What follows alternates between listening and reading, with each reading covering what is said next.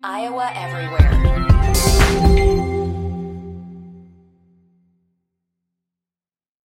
Success in farming is all about precision and efficiency, ensuring every seed, every drop of water, every nutrient and treatment counts. Terraplex Ag is helping farmers all over Iowa and the Midwest do just that. With precision ag drone technology and support from Terraplex, you'll boost your productivity and make timely and informed decisions, all while reducing your costs and increasing your profit. It's time to revolutionize your farming. Harvest the benefits with Terraplex Ag. Visit TerraplexAg.com. Hello, ladies and gentlemen. Welcome into another episode of Making Memz. I am Adam Pedersen here with the jet-setting Jordan Bohannon coming to you live from California. Knows how to party. That's a top tier introduction again. Down. All-time song, of course. That is all-time song. Hey, when I was playing the Los Angeles Lakers G League team last year, they played that song for the game. I was like, this is pretty cool. Hype. Yeah. You're looking around like, man, all those hours dribbling basketballs and shooting basketballs paid off. Well, close, but in the moment, it was paying off, baby. Yeah. Oh, man. When that Terraplex Ag ad plays at the beginning, it's like the perfect rhythm. It makes me want to do the swag surf like I'm at a Chiefs game. Whoever did the production, they deserve a Yep. Speaking of the Chiefs, Sunday was a wonderful day for me. I am a big Chiefs fan. It's been a nice little run we've been on. I think all of America officially, unless you're a Chiefs fan, hates us for the most part, but that comes with winning. Yeah. Beautiful day. Go Chiefs. What a day it was. Did you watch? I'm assuming you watched most of it. Oh yeah, whole thing locked in. I'm not like a social Super Bowl party guy. I am absolutely locked in on the game, especially when my team's playing. What did you think outside of the football game? What did you think of the commercials? Honestly, a bit of a letdown.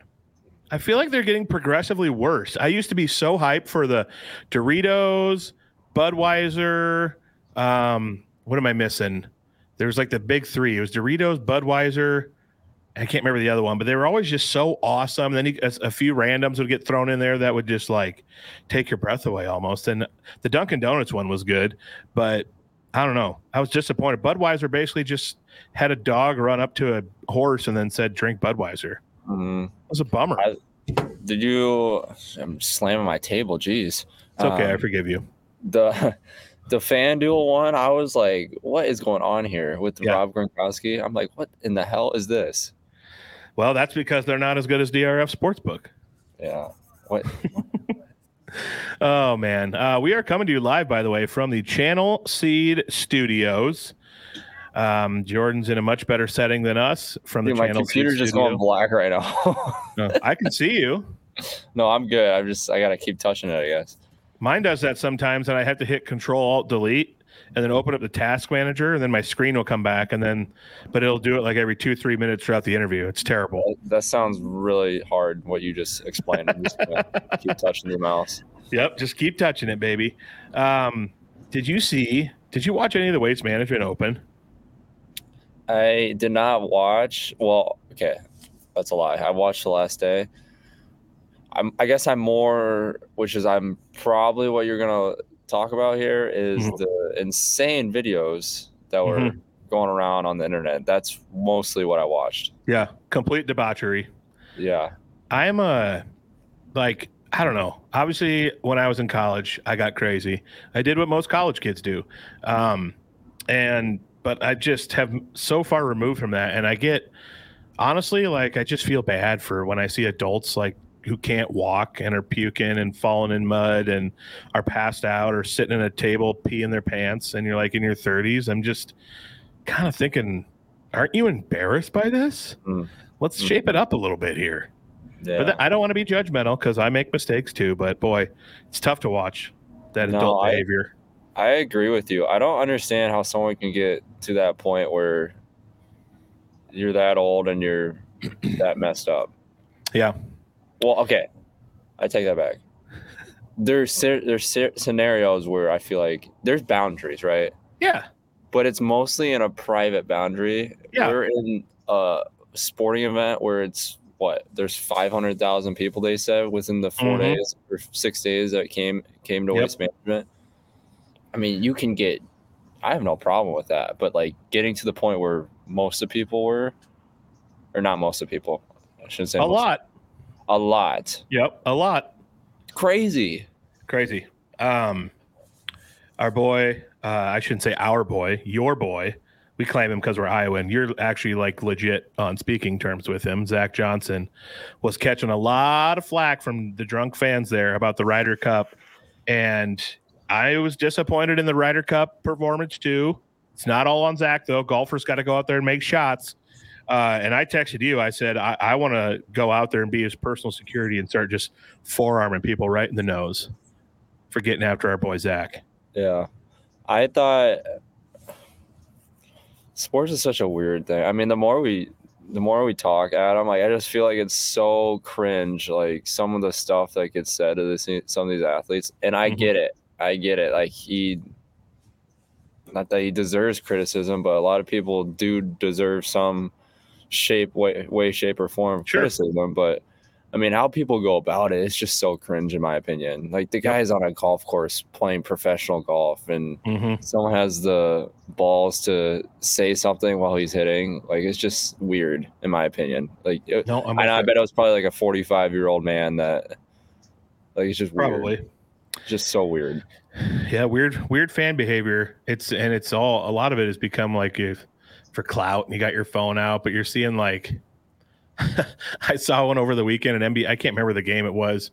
There was a guy sitting behind the bench, and he has a son. He's probably 40. He's got like his 8-year-old son with him, and he's just absolutely going off on one of the players from the other team behind the bench. And then the player, don't get me wrong, I don't think what he said warranted him getting kicked out, but the player asked security to have him removed.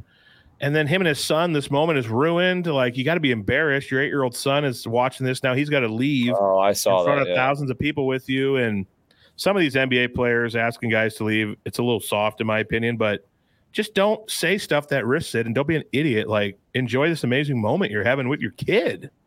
I feel like that's more crazy than anything. Like courtside fans talking crap. Let's say talking crap to a point where it's like unwarranted talking crap. Yeah. Like just no needs for it. Yep. Like throw shots, but like you don't have to get personal with people. I feel like that's what happens all the time. Yeah. There's going to be a day when I've always wanted to sit courtside at an NBA game and just marvel at the complete freak athletes that those guys are. I wouldn't have time to say anything. I'd just be like in complete awe and wonder. Be like, this is amazing. But not everyone's like that. Yeah. I don't know. I feel like, are we at a point where it's like a weird boundary just constantly being crossed through the sports world and the fan world? You know what I'm saying? No, I know what you're saying. Yeah. I think it's more, they're more like intertwined than ever before. Yeah. Because of social media and that's true. I don't know, access. I don't know. It's just, well, that's what I'm saying. Like the access to, we have like you're right. The access that is available to people now to get to athletes. I feel like it's just, I don't know. Yeah. It's like a weird spot. I believe you 100% there. All right. Should we get into some Hawkeye basketball? Talk some college sports, some Hawkeye basketball, a little clone, and have some fun here. Iowa, the Jekyll and Hyde season continues. Penn State, they come out. I was about ready to text you that game. I was like, oh my gosh, first 4 minutes. We're white hot. Tony's getting steals. Things are falling, looking great. And then it all falls apart. And they still had a chance to win at the end. Blew a late second half lead. Tough way to go out, but can't have that. Can't have that on the road, especially when we're needing those games big time and you got a lead like that. Did you watch the Penn State game or at least see enough highlights to have a little vomit in your mouth like I did? Yeah, I mean, you just go down the line of these games now. They're easily 4 games going to win in their favor. Yep. And you taking care of those 4 games. I know we haven't touched on their last game, but you looking going forward, they're only 2 wins away from being top 3 in the Big Ten. Like, how insane is that? Yeah, completely insane. Crazy. It's just crazy. I mean, 6-7 being opportunity to be 9-7, have a double bye in the Big Ten tournament after everything that's been happening. I mean, that's Big Ten. I mean, that's Big Ten basketball right there. You just somehow, some way, you're just always in it. It's a dogfight. And I think the main topic of discussion by fans, and even I was scratching my head a little, being like, what's going on here? Perk and Peyton were on the bench for a long time in the first half while the lead was evaporating. Things were getting a little out of hand. We've touched on this before, and I can't remember the answer he gave me, but I mean, I have a hard time thinking a coach just forgets a guy's there. So maybe he's going with what he thinks is best for the team right now. But me personally, it was a struggle for me to watch those guys be on the bench while Penn State went on a 16-2 run and not call a timeout and maybe get them back in there. I didn't know if you saw that and what your thoughts were. Yeah. I mean, let's be honest. Fran's subbing has always been his way. You know, he's always done it his way, no matter what anyone ever thinks, no matter, even probably what players think at the time. It's always his way, whatever he thinks is going to be best. The thing I always revert back to is he's never going to try to put a lineup in to lose a basketball game. Sure. So I think people need to take that to note that no matter what happens, no matter what product is on the floor, he's never going to try to jeopardize a basketball game to lose it. So try to keep that in the back of my mind. I know at times it can be tough. I mean, even I was questioning Josh Dick should have been in the game at the end of the the Penn State game at Penn State. The last 10 minutes, he should have been in the game. So there's questions and criticism that is warranted, don't get me wrong. But at the end of the day, it's his team. It's his way. He's going to do what he thinks is best to win a basketball game, no matter what anyone else thinks. So I think that's always important. That because I've experienced it firsthand, obviously. So I know that, okay, he's not going to do something that's going to purposely, be detrimental to the team. So at the end of the day. Yeah. And then that kind of carries into what I was going to mention next in the second half. It was Price Sanford was in there, and Pat and some of our reserves when we got hot and actually got the lead back. And then I think we had a 10-point lead. And at that point, I was thinking like, okay, awesome. Those guys have done their job. Let's get the starters back in now and try to close this game out. And then the starters got put back in after a 10-0 run that I think tied it up again late. And I was just thinking to myself, gosh, dang, I think those guys could have got in there a little sooner maybe than we could have kept the lead and maybe slowly put things away. But, hindsight's 20/20. Who knows if that actually would have happened or not. Yeah. And I mean, that's exactly right. Hindsight's always 20/20. You never know. I think the other thing to look at too is the kind of resiliency on a lot of these teams that he's always had. I think that reverts back to mixing up and changing lineups. And hear me out here a second. I'm going to try to make this full circle, but his ability to mix and match a lot of lineups, it's very rare in college basketball, because as you see throughout college basketball, every team has their set 5 guys that always play together normally. Yeah, you can throw one point guard here, one different center here, and a lineup here or there across the country. But Fran's been notorious about bringing a lot of guys in different lineups together. And I think that ability has caused Iowa to be such a resilient team late games, because the teams are just, as a player trying to scout teams, and you're going through practice and understanding what they run and play, you get known for set guys that you think are going to be in the game for 30+ minutes, especially late game. So majority of your practice and scout's going to be around those guys. So I think Fran's ability to be able to mix and match has caused Iowa to be able to make some really late game runs in the past, if that makes sense, because the opposing team is just so – one, caught off guard with our offense because we run just random stuff. You can't even scout our offense. It's all motion offense. And two, the kind of different guys he can throw in and shuffle around to really mix up make the players think on the opposing team, like, oh wait, who is this guy? What does he exactly do? Does he dribble? Does he drive right, pull up? Does he dribble left with step backs normally? What's his tendencies?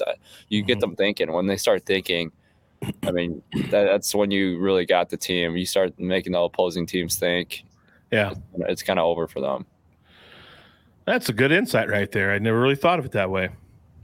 That's why we got you here. That's why I'm here. That's why what you say oftentimes is more important than what I say. But I mean, also comedic relief. Yeah, but I mean, you're exactly right. Still, though, I think there's still times where that can get you. There's downsides and pros to anything you do. You mean everyone knows that. I mean, there's downsides to playing, a bunch of guys and shuffling the late game. There's downsides to sticking with a group of guys. Sure, so it's just how you want to coach your team. Yep.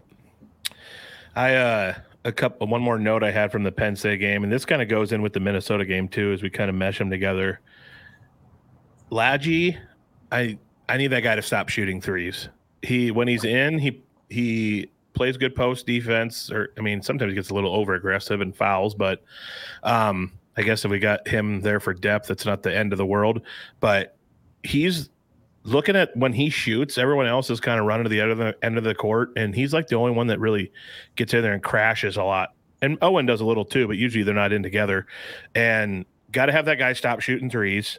And like you said an episode ago, let's just focus on defense and rebounding. That's your role, period.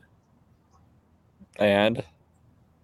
I can't remember what you said. And he's not as good as Nick Barry. Defense, rebound, hustle your ass off. Oh, yeah, hustle. There we go. Foul the shit out of people. Yep. Hack. 4. That's what you do.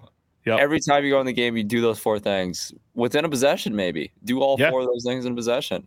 That's a win. Oh, man. That's a win right there. And if that possession happens, that'd fire me up because that's how I played in high school. Yeah. I mean, you need those teams, but he's just not a guy that should be shooting the ball. I'm sorry. I'm sorry if that hurts people's feelings, but I would say the same thing to his face if I was on the team right now. I would say, don't shoot the fucking ball. Yep. And hopefully you'd listen because you're not just some rando. You actually played there and were a captain. Yeah. And again, I said this last episode too, he will have the ability to do that later on in his career. But right now, those certain guys, Tony, Peyton, Cricky's earned his right to be able to shoot the ball. I'm trying to think who else deserves probably more than 8 shots a game. Owen, maybe? Owen, Dix. Like those 5 guys deserve to shoot the ball more than, I think, 6 to 8 times a game. And after that, there's really no more shots to be left over for anyone else, in my opinion. The guys that come in are all role players, and they should all just do those 4 things, in my opinion. Right on. Well, Minnesota game, we move on to that. And what I thought was like, all right, we just pissed away another one at Penn State. We have to have this, like, period, end of story, must win, or it's NIT, here we come. And then that start happens, and oh my gosh. First of all, I went from the Iowa women's game to that.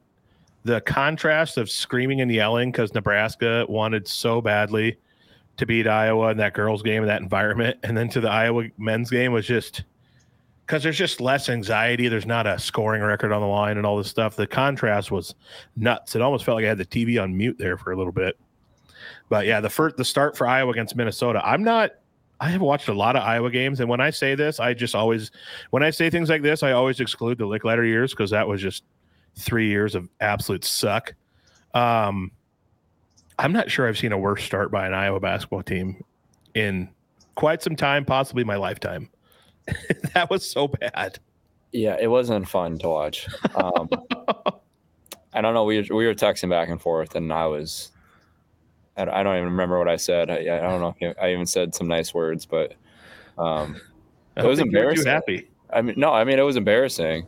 And it's not like the guys don't know that too. Like Coach McCaffrey knows that. So I think you can only imagine what that halftime talk was when they came out of the tunnel in the second half. What Coach McCaffrey said to those guys, I guarantee you, is probably around the same exact things we were talking about. Like, guys, this is embarrassing. What are we doing? Mm-hmm. Don't get me wrong. Minnesota had their best shooting game of the year. They had a lot of open shots. We were not closing out on threes, and we were getting burned in the zone. But they were making they were making way more than they do in a normal. So that led to it a little. They were just having an unreal night, at least in the first half. But yeah, man, I don't know about zone. Did you like playing zone when you played? Because it looked like they were just getting open shots left and right. And maybe our guys were just a little not on it in the first half and they weren't hitting their defensive rotations and stuff. But that zone was driving me nuts. Did I like playing zone? Is your question? Yeah. Your thoughts on zone versus man from personal experience. Personal experience? No judgments? No judgments, whatever. I hated zone. There you go. I hated it. It seems to be a common opinion among most people I ask. I understood why we played it at times, but man, did I butt heads with. No, obviously, Coach McCaffrey, we had utmost respect for him, but there's times where we're like, we got to get out of zone sometimes. Yeah, and a lot of times he was agreeing, like, yeah, let's change it up. Let's 12 press. Let's go to man to man. So you got to give credit to Coach because he would always listen to his players, like what's working, what's not. But I hated playing zone. Anytime we were playing zone, it's just so hard to play at that high of a level because there's so many good shooters that are in the league and in the NCAA or in college basketball too. Because you got to think about zone. You're really guarding you're guarding a zone, right? That's why they call it zone. So, but you also have to rely so much more on the help around you. Like help defense on man is one thing, but zone is so complicated because you're technically stationed in an area, but there's so many different like situations where you got to cover a different area. Like if it somehow makes the way into the free throw line, then the back right guy's got to drop down and slide under the big guy if they drop. But if they stay out in the corner, they got to stay out in the corner, and the middle guy's got to stay in. But the left opposing guy's got to come in a little bit, and the left corner guy's a little open. So the left side of the point guard on top of the zone's got to slide to the left. But that leaves open the middle of the 3-point arc if someone slides over. So there's so many like situations that make it so complicated to do. And really, I mean, I love playing against zone in college. I'm like, it's not even defense. I mean, you get an open shot every possession. I mean, it really is, though. It really is. You can get an open shot every single possession in zone. Shooter's dream. Yeah. Yeah, and from my vantage point, I mean, I played a lot of basketball, and I consider myself a smart basketball mind. If you're in a 2-3 or 3-2, whatever it might be, your guys in the post are having to go out and help guard a little more. And with the zone spacing on a missed shot, more guys are open from the team that shot it to get in for an O board. And this kind of transitions into what I was going to say. Cricky he's a good threat offensively. And with, his mid-range twos and stuff like we talked about and down low. But in my mind, he's a little bit of a defensive liability. He's been getting pushed around pretty bad. I've been trying to watch him on defense. He gets backed down pretty easily and pushed around. And when they're in the zone and he's down there by himself fighting for rebounds, if Owen's not in the game or Owen has to step out and guard, boy, we're giving up a lot of rebounds with him down there. And I'm not trying to knock the guy. He's just not a Reggie Evans. He can't hold his own and then completely clear the lane out and get a board on his own. He needs help. And when he's fighting for tips in there and he's just not able to quite go up and quite aggressively grab it, I think the zone is hurting us rebounding wise too. In Minnesota, they had a lot of second chance threes there in the first half of that game because of that. Yeah. Not that I've been struggling to watch him because I know he's a very, very good player. I think he's just been struggling to – I mean, I think it's a prime example, Adam, of how hard it is to play at a high level in Division I because you can be – I mean, he averaged 18-plus at Valpo, I believe, and I think he was all-conference or all player of the year of the conference, maybe. I mean, he's a very, very phenomenal player, but you're seeing how hard it is to play the grind of a Big Ten schedule for the time being. And you can be great for a couple games here or there, but, I mean, it is you struggle a lot to get used to it and adjust to it. And I think that difference between a Missouri Valley caliber type conference compared to a Power 5 Big Ten is huge. Yes, there's different, like there's outliers here or there, but majority of the teams they're no joke of players that are going to these schools that it's tough to adjust to. That's why freshmen struggle so much. I mean, you look at Brock Harding, he hasn't really played much in the conference play. He's played here or there, and he's played well when he came in, but he's trying to adjust to the speed of the game, the athleticism, and people that are very, very, very high-rated players coming out of high school into these schools. It's really tough as a new person coming in a conference trying to adjust to that. And I know what both of them are dealing with because I went through it too, just trying to adjust to all that. It's really hard. It is really hard to do. Yeah, big time.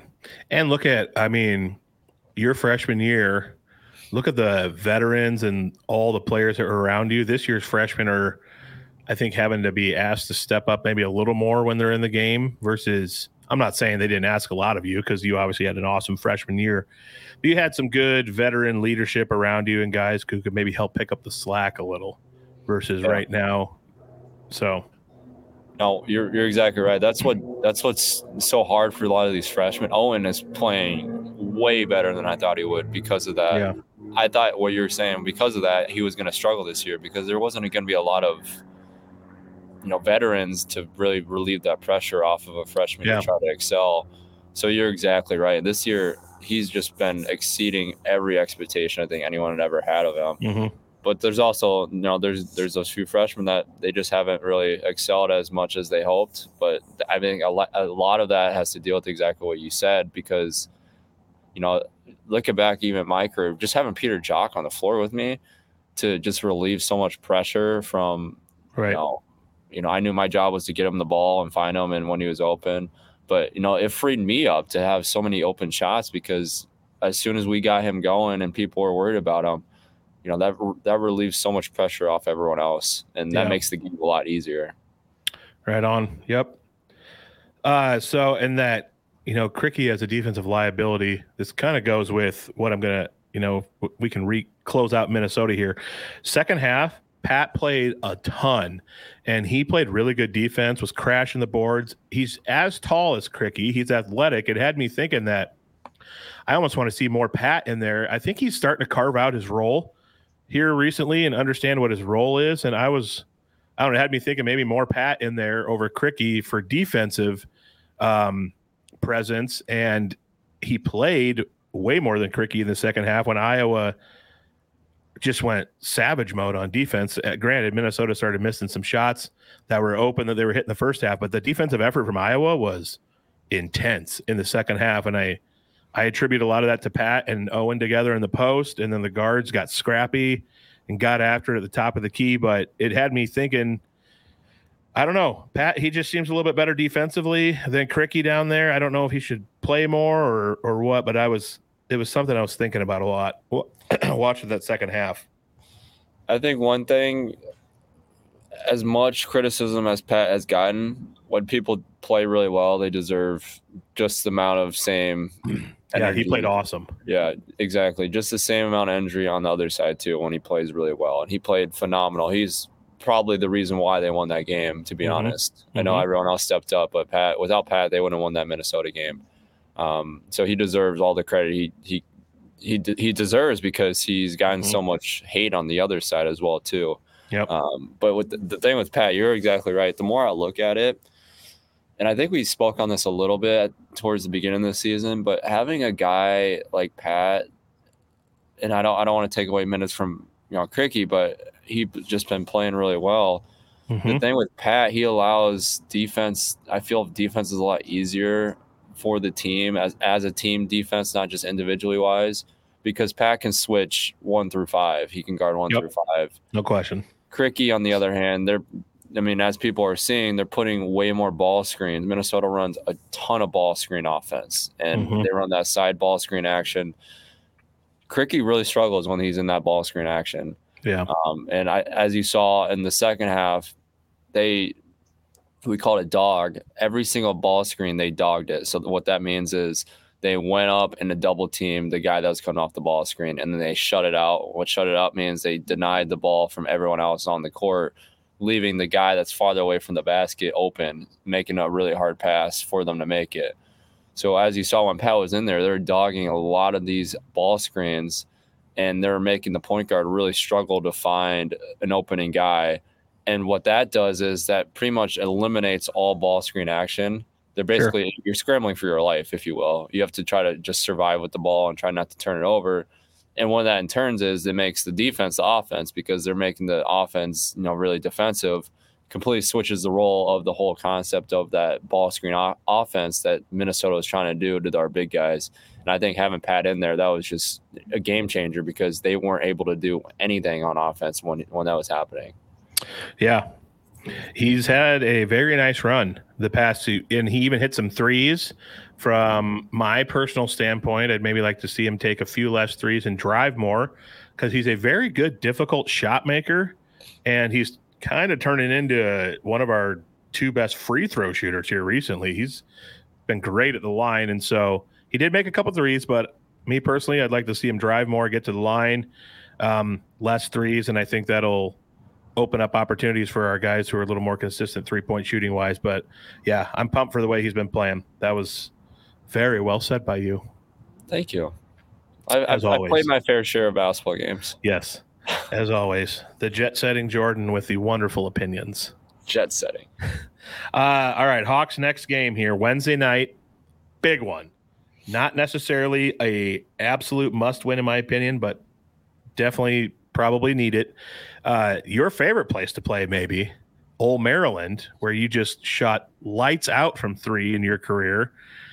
And I mean, is there a vengeance or a revenge kind of thought you think these guys are having, thinking about the bad taste, how they lost to him last time, or is it just business as usual? Don't try to get overhyped thinking about that last game.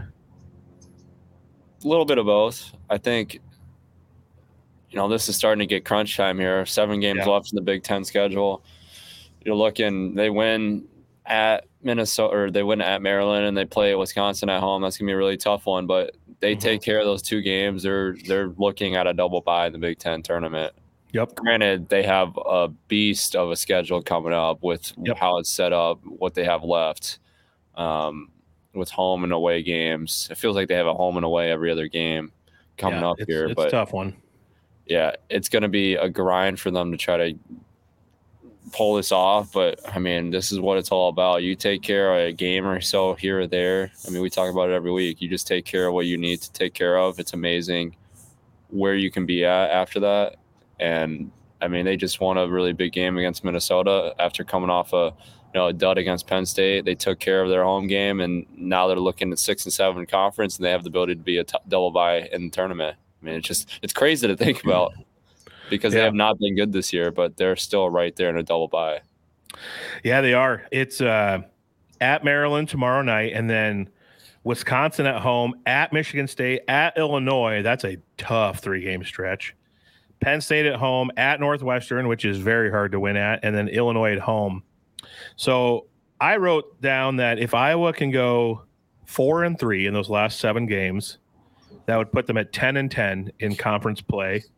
I think they have to beat Illinois and Wisconsin. Got to get Wisconsin at home. If you can't get them at Illinois, which is always tough, at Illinois at home, and that gives them finally 2 quad 1 wins.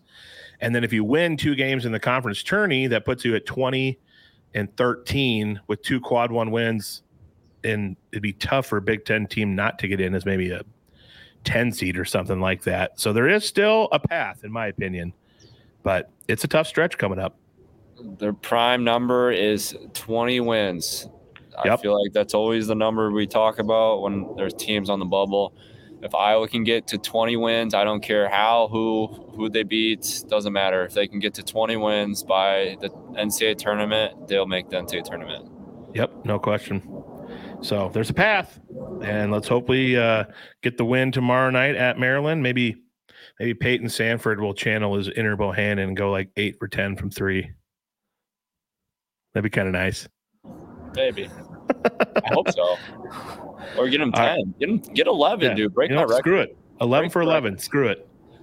Yeah, do it. All right, Iowa State. Iowa State is officially in the top 10. Did you see that?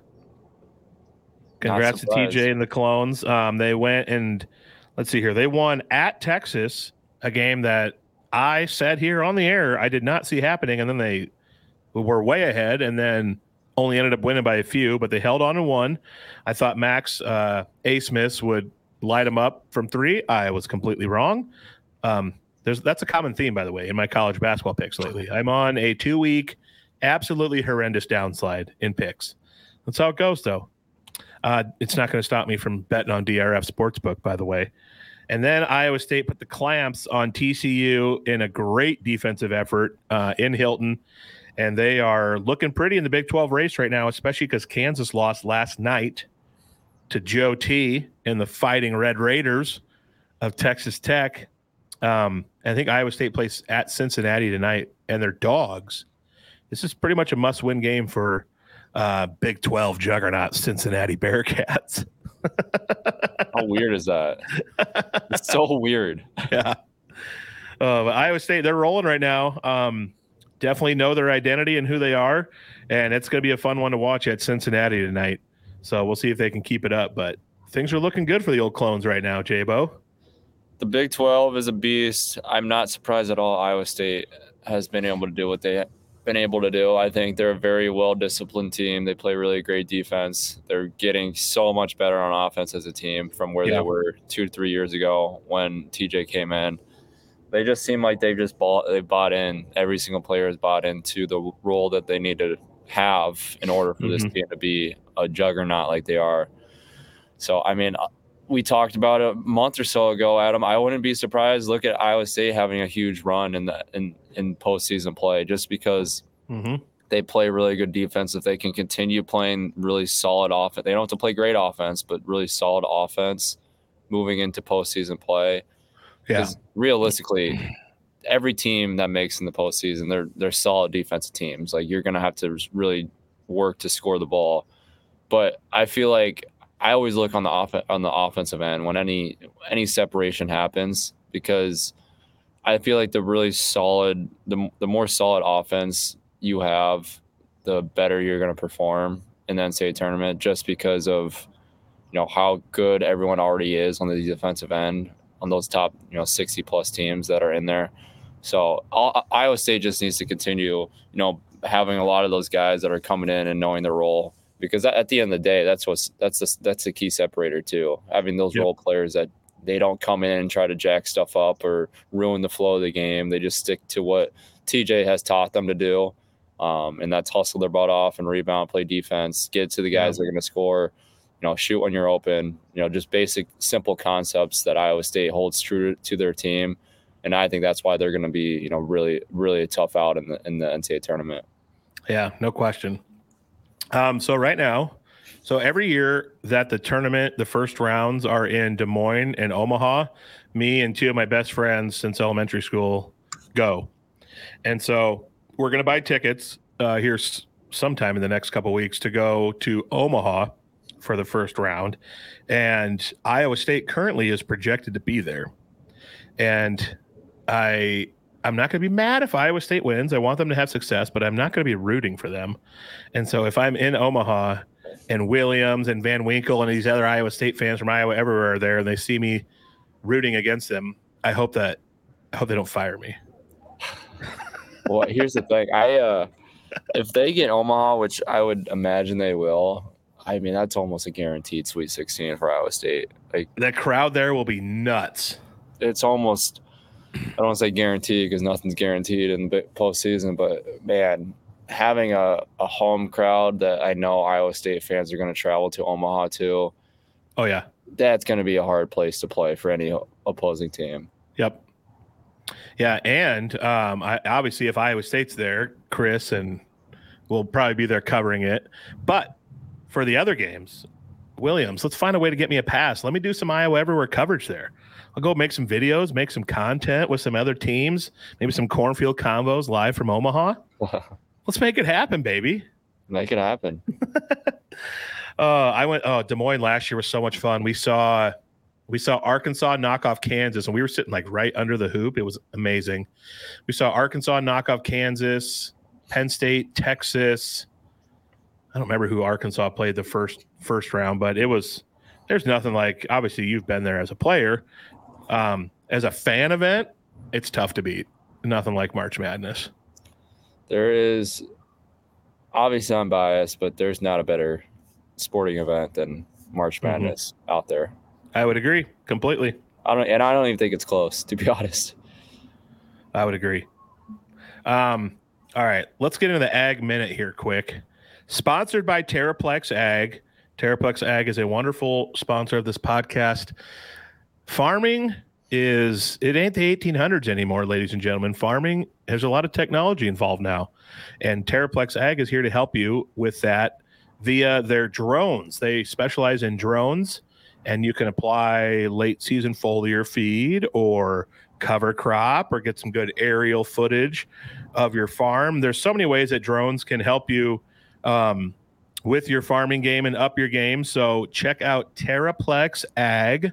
If you're interested in that, they would love to help you out and love to take your farming game to the next level. And we'll play the song that they play for the ad starts our show off with, and we'll swag surf together. Swag surf. All right. I don't want to bring the mood down before we get into some more college basketball talk and finish this, but I did want to shout out in the Ag Minute. I wanted to mention Bill Northey. You probably have no idea who that is. He's from Spirit Lake, Iowa. He passed away unexpectedly. He's the former Iowa Secretary of Ag. So he is a close family friend of our family, actually. My mom's from Spirit Lake, and my mom and aunt have known his family for a long time, and I just wanted to shout him out because he did unbelievable things for the ag community. Like his whole life, his lifeblood was, how do we support farmers? How do we make agriculture better? And he was in when Sonny Perdue got hired as the national secretary of ag or whatever, he hired Northey. Northey went and worked in DC with him. And so this was a huge funeral, like tons of politicians and former Iowa governors and all sorts of big names were there because Bill was a big deal. And so I just wanted to shout out him. We need people like him in the ag industry because sometimes there's people in office who maybe farming goes by the wayside, but it's so important to support farming and help out, especially when times get tough, if commodity prices get bad. And he was always there, like to go to war on behalf of farmers and help them out to make sure that they always had what they needed, especially in tough times, because we got to eat. We got to eat or we die. So I just wanted to shout him out in the Ag Minute. He was a legend. I had the chance to get to know him and hang out with him a few times here and there. Huge sports fan. Loved his Cyclones, but also supported all teams in the state. So I just wanted to shout him out in the Ag Minute and hope that his family is okay moving forward and that they just remember him for the amazing man he was. Yeah, I'm sorry to hear that. Is his whole family still in Spirit Lake area? His wife, yeah, so his parents still live there, and the burial was there last Sunday, a couple days ago. He lived in Des Moines, and the funeral was there at Valley E Free. That's where he went, Valley E Free in Des Moines. So that's where the funeral was, and then the burial was the next day, Sunday, in Spirit Lake. So his parents lived there. His wife's in Des Moines. I'm not sure where his daughters and stuff are, but he was a freaking cool dude. Sounds like it. So anyway, I didn't want to bring the mood down, but I had to talk about him in the Ag Minute. And I'm sure tons of people listening to this, or at least Terraplex guys, or maybe people in ag, knew who he was and knew how important he was to the ag industry. Yeah. Prayers to him and his family. Yep, right on. The national landscape of college basketball is nuts. So nuts that you can go and almost be guaranteed, if you want to go in the DRF Sportsbook app, to lose money because it's so unpredictable.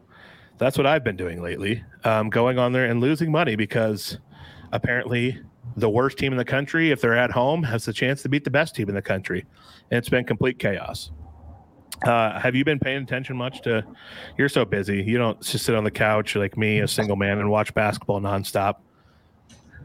Last year, I sat and watched a lot of games. This year, I'm just following them more on my phone. Sure. However, I did watch last night Kansas and Texas Tech. Dude, it is just like you're right. What's happening in college basketball? I don't think I've seen. I mean, I feel like we say this every single year, but this year, dude, is just crazy. I mean, nuts. Kansas comes in and they lose to Texas Tech, who's not even rated. It was a 29-point game. Yep. Kansas, we're talking about the Jayhawks. They lose them by 30 to a Texas Tech team. Don't get me wrong, Texas Tech is very, very good this year. But, especially at home. Yeah. But that was a bludgeoning. And, I mean, your former guy, Toussaint, your teammate, he's out there hitting three. He's gotten to be a lot better shooter in the last couple of years.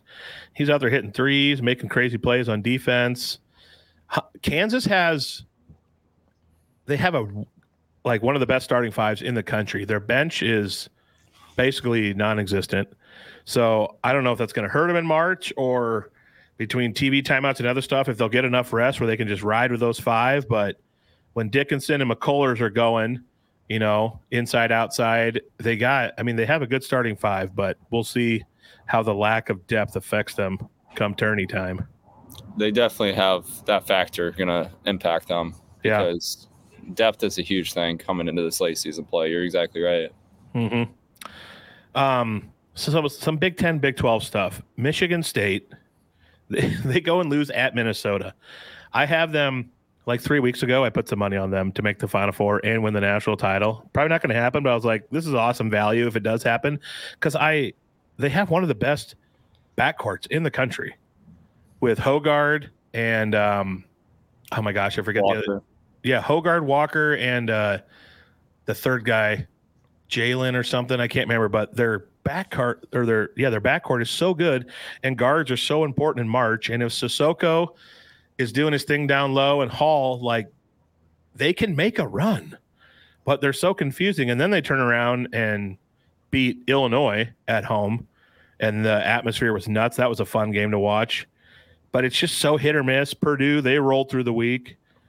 Wisconsin, have you seen what's happening with Wisconsin? They're completely tanking. They lost at Michigan and Rutgers. They're struggling now. Shout out to Wisconsin for losing me my parlay on Saturday that I was very confident in because they lost to freaking Rutgers. At home. By a lot, too. Yeah. Disgusting. And then, if you run over to the Big 12, Houston, they're rolling. They had a good week. We obviously talked about Kansas. It's chaotic. This is going to be one of the more nutty marches. Big 12 is, oh my gosh, what a gauntlet. It's like impossible to win on the road, it seems like. So, I don't know. I like Cincinnati tonight, if I'm being honest. But last time I said that about Iowa State on the road, look what happened. I lost my parlay. Yeah. Michigan State's weird to me, to kind of start where you started. They're such a good team, like in my opinion. Like they're so talented. Yeah. They have so many guys that have the ability to make such a huge impact this postseason play, but for whatever reason, I don't know what's going on with them this year. But I mean, they started 3 in the country preseason, and because now they brought back their entire team from a Sweet 16 team, added a 4-star freshman and a 5-star freshman. And I was thinking those guys are going to thrive with all these returning veterans. And it's been a struggle. I still want to be shocked. I still think Final Four for them is possible. I know without question. Sounds wild, but their team is just so solid. It's hard for me to believe they're just going to give up and roll over this easily. I mean, I watched them against Illinois. What was that? Was that last week? Saturday. Yeah, I mean, they looked phenomenal against Illinois. Yeah, they look like they're running, they're sprinting, they're throwing the ball ahead. They're doing exactly what all Izzo teams have done for years on end. Yep. I was like, this team, no doubt in my mind, they're making the Final Four after I watched that game. And then they play Minnesota. And scored 53 points. It blows my mind. Terrible. I've never seen a team more up and down in my life. I do have hope that I think they're gonna get out of the physical, rough Big Ten, and I think that's why they thrive sometime in March, and Purdue doesn't. Purdue, Zach Edey's getting a lot of whistles. They get comfortable with all the free throws and stuff, and then it kind of hurts them in March. And I don't know, it's like the guard play, it's so rough and physical and whistles, and I feel like guards can play more freely in March, And that's why I do think Michigan State traditionally makes more of a run than Purdue, even though Purdue a lot of times is a higher seed. Yeah. Purdue, I mean, they're looking stout right now. I don't know, though. Like, at the end of the day, I thought they were winning the national title last year, and look what happened. Yeah, well, I do a thing called Calcutta with 3 buddies, and you pay. It's like an auction. You pay for teams you want, and then however much money was put in by everyone buying teams, and you decide how much money you win per round. So if you're a higher seed team, screw you. You might lose $2,500 that you have to owe, or you might make like 10 grand. And we've stayed away from Purdue for 3 years straight.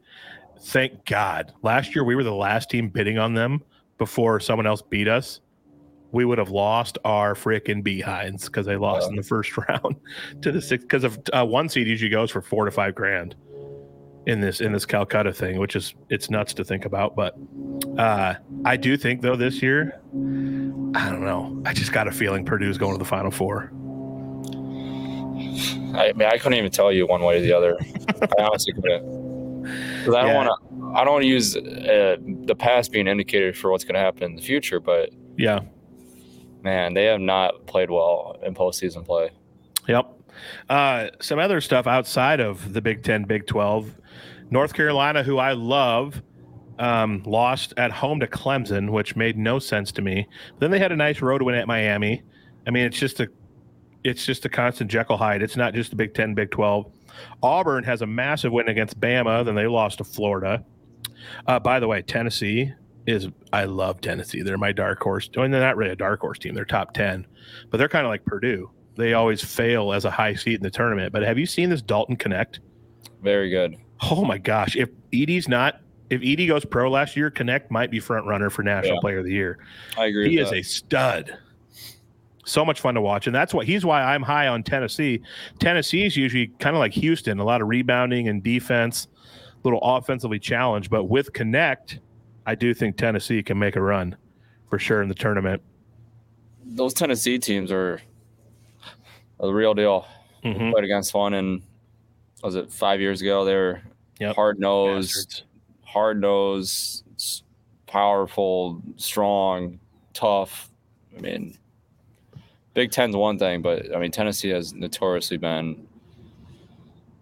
I don't know where they're breeding these guys at. But. Oh man, Creighton is. So my preseason Final Four picks were Creighton, Michigan State, Marquette, and Purdue, and Kansas, not Purdue. Creighton, if they're on, they are so hard to beat, and it's Kalkbrenner. He's not great offensively, but his screening and defense, and he's a really good passer for a big guy. And I do think he's maybe the one guy in the tournament who can. I'm not saying anyone can neutralize Zach Edey, but one-on-one actually match up with him because his reach is crazy. He's 7'1". I would love to see a Creighton versus Purdue matchup. That would be awesome. I do think Kalkbrenner can go one-on-one with Zach Edey. Creighton's a weird team too to me. They shoot a crap ton of threes, but they have really great shooters. I'm not so sure spacing off their point guard. I play against him at Utah State. Trey Alexander?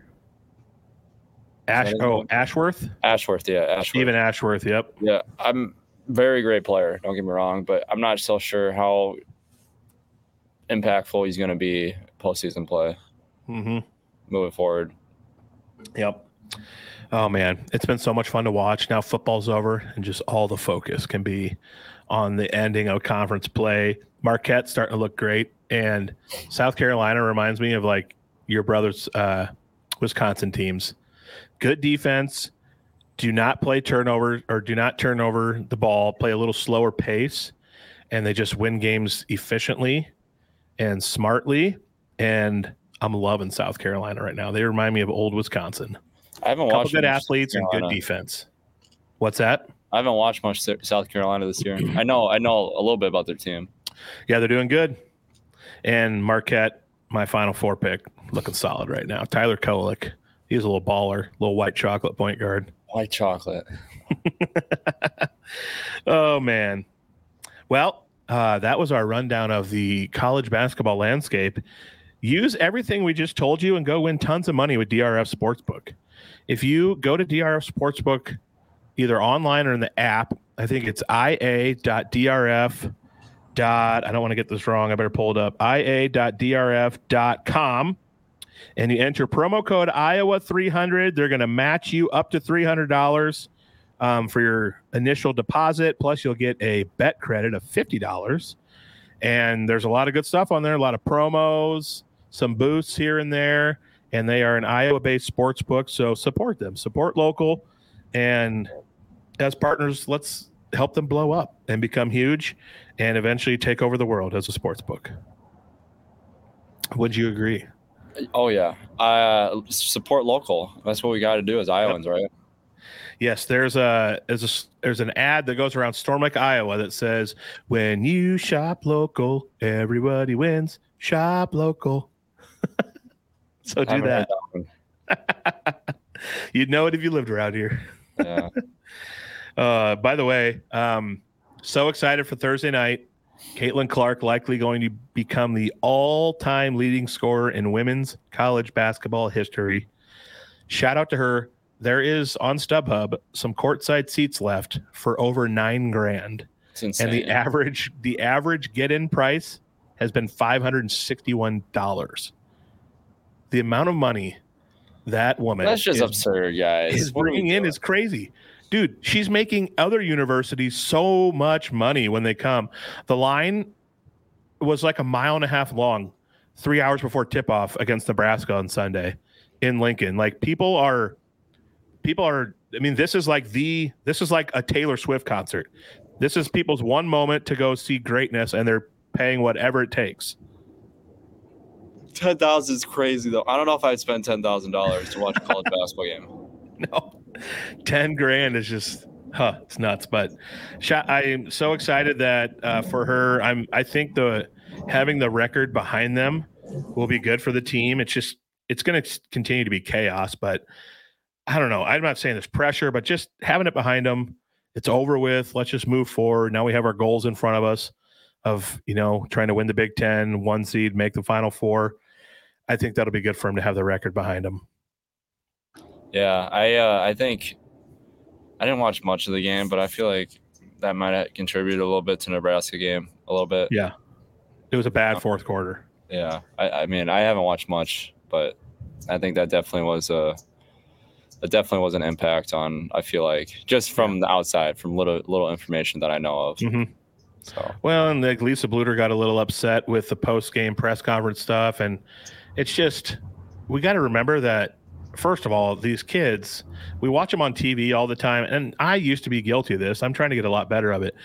But we need to remember when we were in college and what complete dipshits we were. These are 19, 20, 21-year-old kids who have the spotlight on them.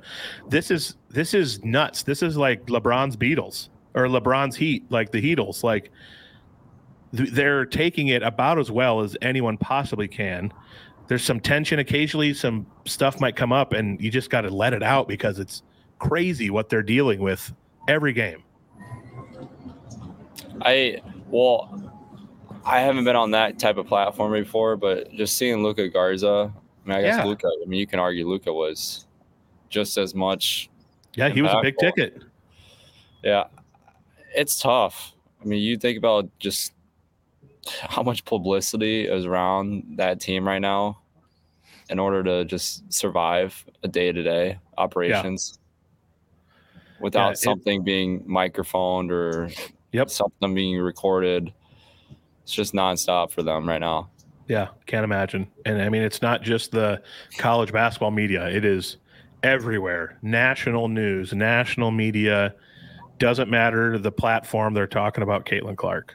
And it's got to be a lot to deal with, but they sure seem to be handling it quite gracefully, I would say. Yep. So what's in store for you out in Cali? A little golf? I don't know. The clubs regripped? Yeah. I dealt with tough travel. Tough travel day yesterday. Don't ask me why I connected Atlanta to go to Palm Springs, but I did.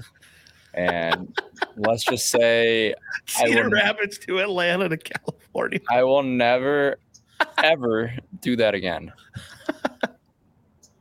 I will pay the extra $300 to connect to Minneapolis. Minneapolis is a great airport. Oh, fantastic! But the problem was, for whatever reason, it was $375 extra for me to go, which makes no sense. For me to go Cedar Rapids, Minneapolis to Palm Springs rather than Cedar Rapids, Atlanta, Palm Springs. Goofy. But yeah, instead I missed that connecting flight. Obviously, people weren't getting that, and I went Cedar Rapids, Atlanta, Salt Lake City, then Palm Springs. Oh, quick stop with the Mormons. By the way, Salt Lake City, hands down. I want to move there someday, but hands down, beautiful. The airport is the prettiest airport ever. I don't care who. Have I been to? Denver's pretty nice too. Salt Lake City might be honestly the best airport in the United States. Yeah, it's beautiful. They just redid it or just made it. I don't know if it's redone or they built it, but it's absolutely gorgeous. Mountains, like awesome. Hovering in the mountains. It's so cool. Well, someday I'll have to fly into Salt Lake City just to experience it. Hey, dude. It is one of my favorite places I've ever been. Just the city itself too. It's so pretty. Right on. All right. Well, check out Iowa Everywhere. Gosh, do I have the screen here? We got social media. You should go check us out. Here it is. We got Twitter or X. My apologies. X, Instagram, TikTok, YouTube. We're on Apple Podcasts, Spotify, Facebook. Just search for Iowa Everywhere. Look for my double chin and mustache, and you'll know you're in the right place. We're on all social media platforms. And thank you to Channel Seeds for the studio they have presented us. Obviously, they care more about Jordan and gave him a much nicer studio. But nonetheless, we're in the Channel Seed studios. Terraplex Ag, we thank them for their sponsorship, and go to DRF Sportsbook and wager and put a little more emphasis on the home team. There's my advice. But what do I know? I'm on a losing streak. Don't listen to losers. Don't listen to losers. All right. I have a feeling you're going to go make some Memz out in sunny California. So I'm going to let you go. I need to clear my sinuses a little bit, breathe the desert air. All right. Well, Tuesday mornings are always a wonderful day for me because I get to see you and talk on these mics, and it's what I love to do. Mwah. All right. See you later, folks. Iowa Everywhere.